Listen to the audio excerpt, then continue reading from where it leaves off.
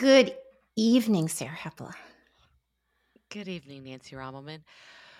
Well, do you know what day this is when this podcast drops? I do. I think this podcast is going to drop on Valentine's Day. Is that right? Yes. What did you get me for Valentine's? Nothing, because Okay. I'm the husband in this relationship. So Perfect. nothing. Well, since I'm the wife, I sent you You did. a package that has a gift wrapped for you I know. that you can open on Valentine's Day, so you never have to feel alone. It's sitting on my mantle, and people are like, "Who sent you that?" I'm like, "Who else?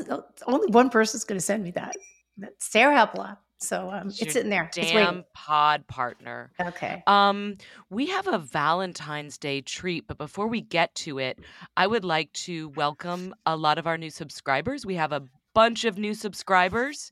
My guess is that they are 80% Sam Harris.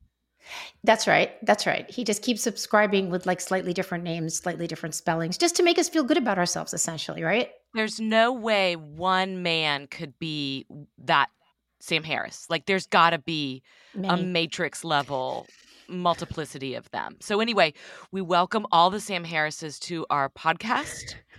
And we encourage you to be a paid subscriber if you aren't already, because you're going to want to hear the entirety of this conversation, because we have a Valentine's Day baby with us in this studio, Dan Savage. Hi. It's such a thrill to be here. I'm a fan and a listener. Dan Savage, what do you think of Valentine's Day?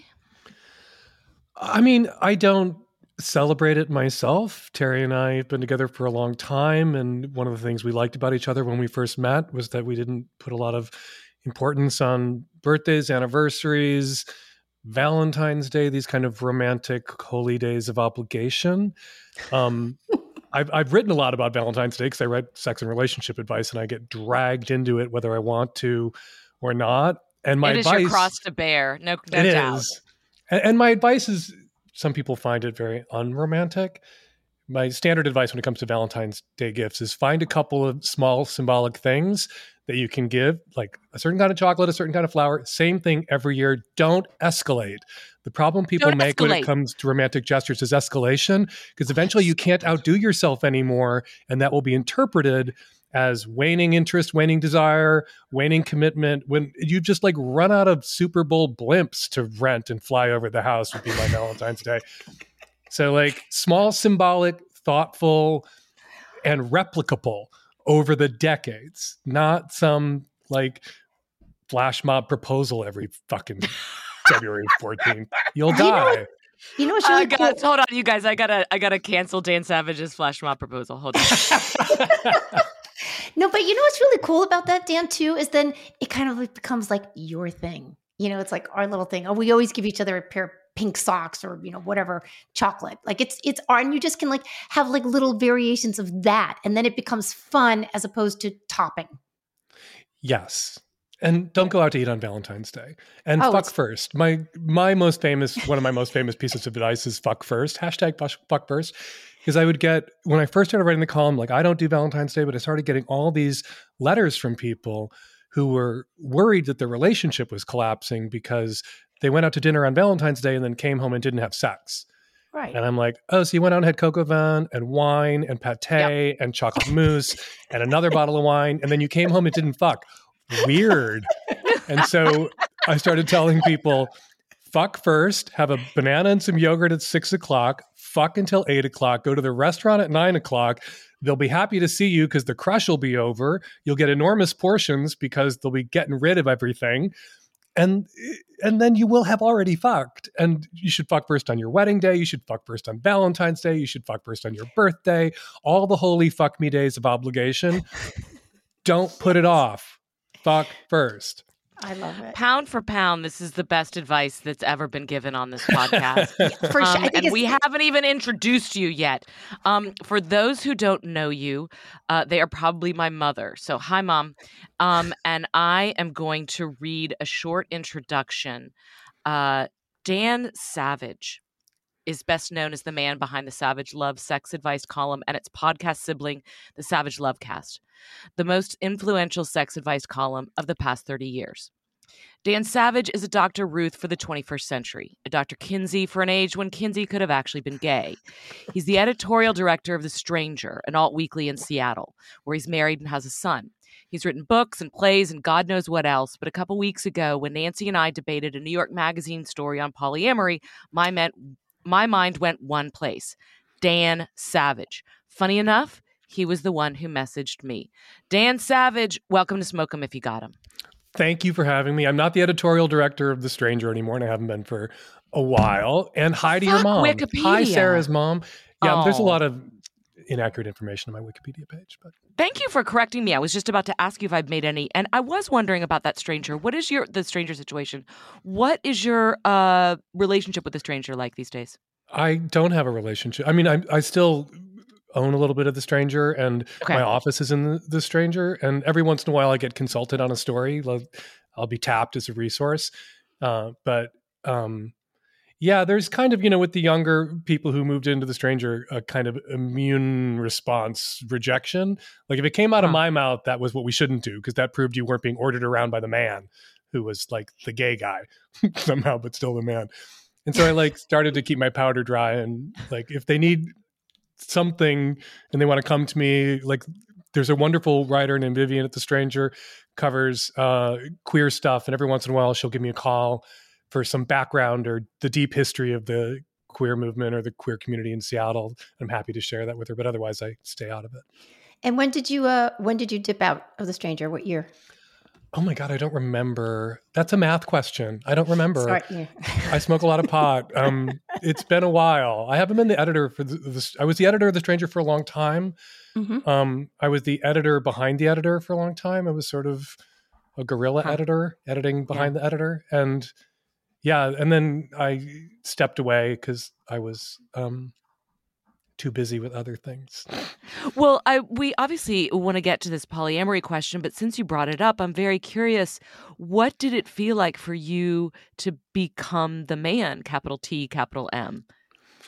There's been a lot of writing about, God, I can't remember the name of the guy who wrote a really influential essay. He's a lefty, progressive activist, and just this essay deconstructing what the kind of politics, the internal internecine politics and lefty organizations that have really hamstrung a lot of them, where this turning inward. I remember this piece. It was in The Intercept, right? It was about how it was about how lefty organizations eat their own kind of Ryan Grimm. I think Ryan Grimm Something like might that. have written it. It was 7,000 words long. Yep, I think so. And one of the things that made, I also ran a theater in Seattle in the 90s. Somebody had to be had to have the final word. You needed the director, and you needed the editor.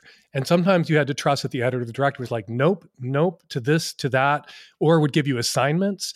But this shift came where any exercise of institutional power or authority was itself illegitimate. It was self-illegitimizing because you were exercising authority or power, and just the fact that you had power was an indictment of you and made you suspect. And it just the whole thing flipped on its head. And we went from, the editor was the boss to the editor was having to comfort people, follow people. And I'm not very comforting, a very comforting presence in that environment. So Did people cry in your office? Yes, but they did it at a time where I could look at them blankly and say, I have a 5-year-old at home. And Oh my God. don't have the space for 5-year-olds at work. So, I tried to be empathetic, but it was a struggle. Yeah. Well, yeah. When they don't think that. I remember when I first became a journalist. I was in LA. I was writing for Buzz magazine, and I was so green, and I was like, why do we even need editors? They looked at me and went, wow, you really are young. But I think when you're saying things got flipped on their head, it's like, well, why do you have authority over me? Why? Right. And why shouldn't somebody who was hired 2 months ago to do data entry for the calendar be able to have a feeling and overrule the associate editor, who is not me, I'm talking about somebody else, who'd been there for 20 years and was a huge, important writer at The Stranger. Why shouldn't that brand new hire who has a feeling and is now crying and has the tear veto running down her face, why shouldn't she be able to Tear dictate? veto. I'm sorry, I have to pause on that. I just have to savor it for a second. The tear veto. I've never heard anybody use that. I don't know if it's your coinage. I just made it up right now, but I'm describing a thing that happened. It's unbelievable. I as a person that often will throw down the tear veto myself because I'm a crier, and has been accused of using that, whatever. That was so good. Sorry, keep going. Anyway, enough of that. I can't remember what the question is. I smoked too much pot. So, the question was, we were asking about you becoming the man, which was this evolution that so many of us have had. I mean, look, all three of us come out of the alternative newspaper space. Nancy was at LA Weekly. I was at the Austin Chronicle. You're at the Seattle Stranger. Those are pretty much the three of the best alt weeklies that were around for a while. We were forged in the fires of nonconformity. And, it is a strange thing to then find yourself on this flip side kind of arguing about, wait a minute, no. We want people to have conflicting opinions. We want arguments. That's how we do it. It's like, no, that's not how we do it anymore because 20 fucking years have passed. The last time I offered to resume writing a little bit for The Stranger, I had this conversation with someone who was there at the time. And they were like, we actually don't want you to write because every time you write something, we have to drop whatever we're doing and refute it and respond. And I was like, you actually kind of don't have to do that. Like that can be tension that happens outside the building. Somebody at another publication can write something. People in the comments who are our readers can, if they disagree with me. But there's this sense that if you work someplace and somebody else has an opinion or a thought or writes a piece that you fundamentally disagree with, you are tainted by that association unless you get on that same platform and condemn that other writer, that other person. And how do you put out a publication with if that's so it's no longer how do they a put out that publication. publication? It's no longer my publication to put out. So it's no longer a publication. It's like a house organ of some kind. Like we've got our message and we'll just say it in 14 different ways. And that's all. And thank you for coming to Sunday sermon. Like, that's it. This is my God, and this stuff. And if I was a if I was as petty and vindictive bitch as people like to argue that I am, I wrote all this stuff 10, 15 years ago about just thinking about trigger warnings and how anybody who uses one is going to write sensitively enough about a subject that they didn't need to use it. And anybody who's going to write insensitively about that subject isn't going to use it. So they're going to be on the pieces they don't need to be on. They're not going to be on the pieces they do need to be on. And also, I don't think they work. And what is a trigger? And all I got from people at my paper who worked for me were posts going up saying that I didn't care about people who were raped and that I was pro-rape culture. And now, all this research has come out in the last few years saying trigger warnings not only don't work, but they're counterproductive. They do harm. And I just want to go back and add links to these pieces that were written by my colleagues saying I'm a monster who's pro-rape, when most of what I've done talking to straight guys in my column on my podcast for 30 years is thinking through consent and how to get to it and what it means and what it is and what it isn't, and how consent under arrest and straight guys have to overcompensate for women's legitimate fear of male violence and all interaction. And I'm doing this, but also because I think trigger warnings are self-evidently, transparently bullshit. I don't care. I'm pro sexual assault. And that was said in my own paper about me. Come sit next to me, Dan. Come sit next to me. That's it. I just think, there you have or people that are inclined to think this way and not want different opinions. There's 8 or 10 cards in the deck, right? And they just flip it out. What am I going to say about this that I don't like? Oh, he's a rape apologist, or it's a trigger warning, or it's, white supremacy, whatever it is. They just want to end the conversation, and it's boring. It's boring. One of the issues that I tangled with people on my own staff was we had a youth prison in Seattle, and it was falling apart, and they needed to build a new one. But of course, then you're spending money on incarcerating children. And state law requires King County and Seattle to maintain a youth detention facility. And the one we had was dehumanizing and decrepit and depressing. And the message it sent to the families of people who were incarcerated there who would be coming was, fuck you, we don't care about you. And it was awful.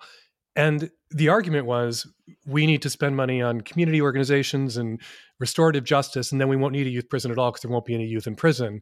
And all I responded with was, okay, in the meantime, for the next 100 years, before all of these social changes pay this dividend of no more 15-year-olds shooting people in the face at bus stops, which has happened in Seattle, and no more 16-year-olds raping a student, raping a girl, 3 or 4, like, okay, what do we do in the meantime? In the meantime, we need, and this was me, like, I think all African-American teenagers should be in jail. And it was me, just that pivot, like you said, Nancy, to like a handful of accusations. I was racist. And the proof was that. And like, how do you argue with that? Like, okay, sure. The proof was that you actually thought it was good money spent by the county and the state to actually build a humane facility for kids that are getting themselves in trouble. This is so humane. And I've written about this. We over-incarcerated kids. We threw kids into prison who shouldn't have been in prison. We need to incarcerate as few as possible. But then anytime you say like, okay, but what about this kid who just shot that guy in the face? That's you scaremongering and citing an edge case. But I'm sorry, you saying that's an edge case does not make that not a thing that just happened. Right. Like that woman in Vancouver going to get her balls waxed by the immigrant home beauticians and then suing them because they were like, we don't do testicles. Right. And you're not allowed to talk about that case because it's transphobic to even bring it up. It's an edge case. And it's like, well, but it's an edge case that exists. And like, this is where what we all wish were true or was true gets tested by what actually is. And then how do we deal with this? So I'm 100% against incarcerating kids for bullshit. And I'm pro decarceration, pro prison reform, pro bail reform, but like the 3 kids who raped a woman,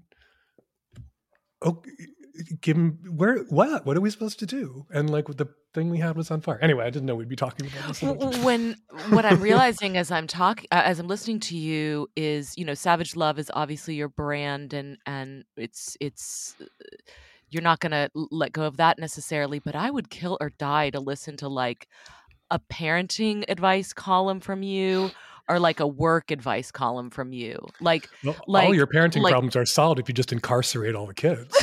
I know. Chitty bang bang. I know. But have you ever thought about that?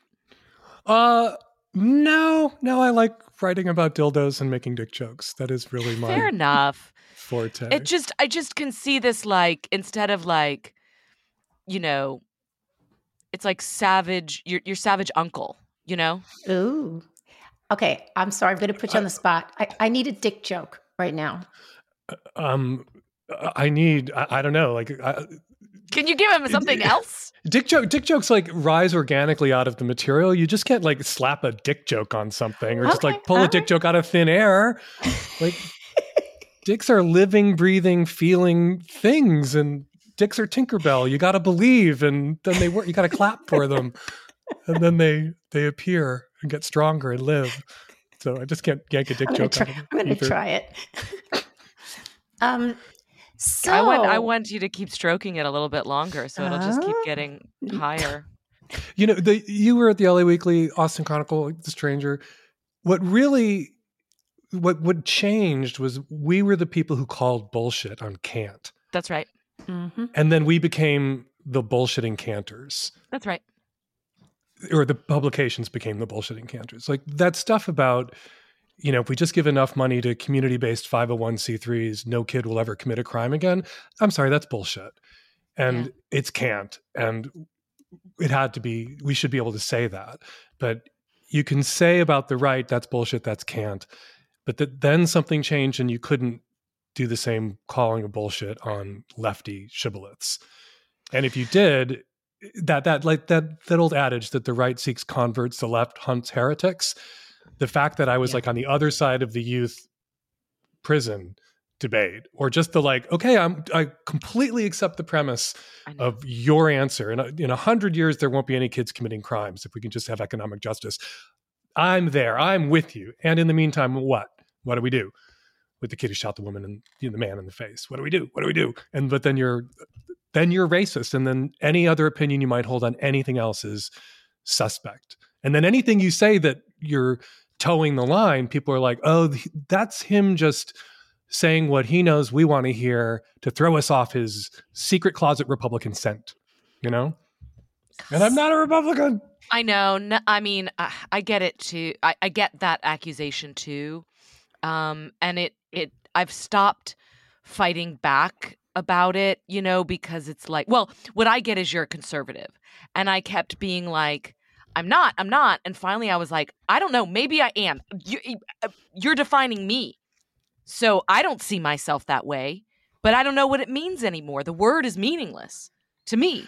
If conservative is wanting things to be the way they had been, and the way they had been is to use, logic, rational discourse, civil discourse, due process. Yeah. But I, it hurts me in my heart because I grew up in Texas, a very conservative part of Texas, in a yellow dog Democrat family, where I got made fun of for being a lib, and so a lot of my for having a self-identification. Dukakis button on your backpack. It was Mondale. Yeah, I'm older than that, but yeah, exactly.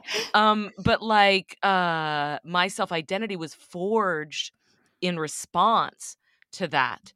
And so I understood but then I leapfrogged from one liberal echo chamber to another, going from Austin, where I went to college, to the Austin Chronicle, to Salon in New York City.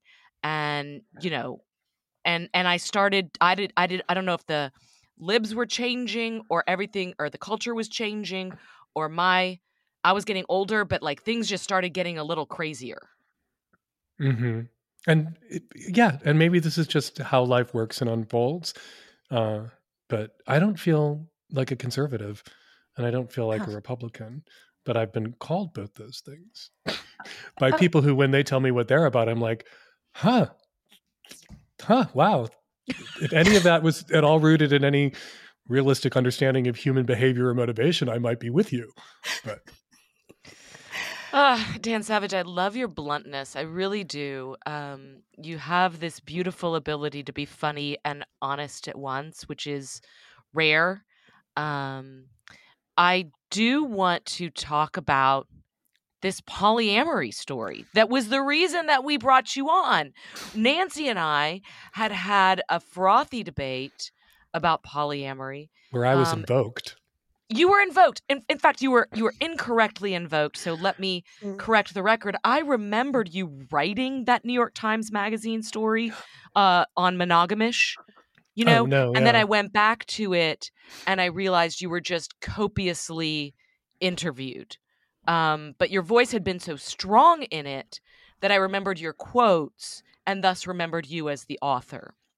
And I think of you as the author of the monogamish moment, which is around that, what is it, 2015, 14? What is this? I don't remember when I coined monogamish, but it was a while ago.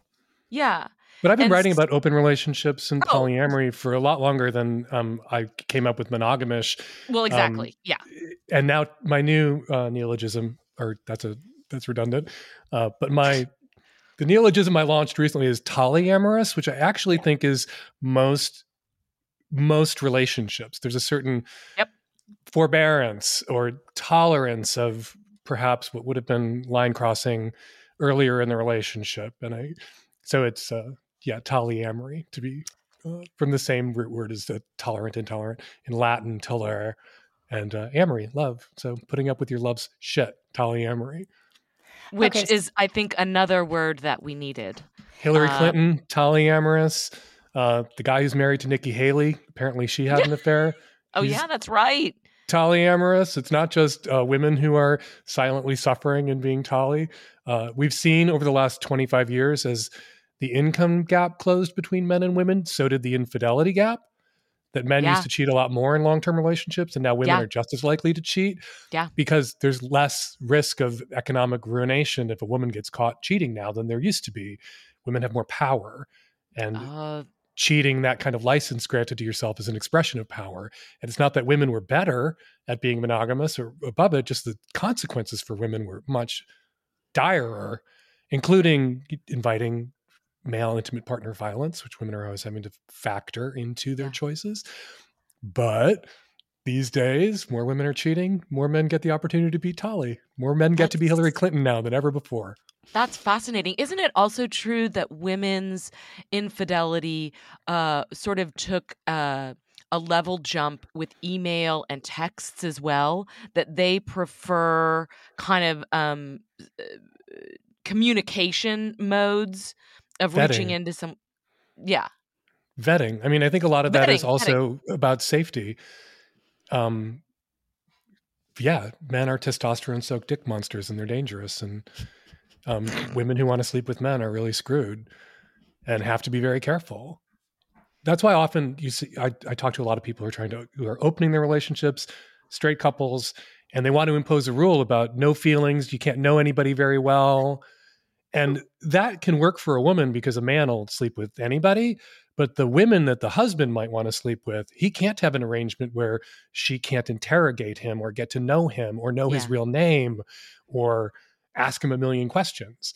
And so that arrangement where NSA, quasi-anonymous sex is allowed with other people, that works well for, the woman if she feels safe jumping into bed with any man, but it's not going to work well for the man because most women will not jump like that.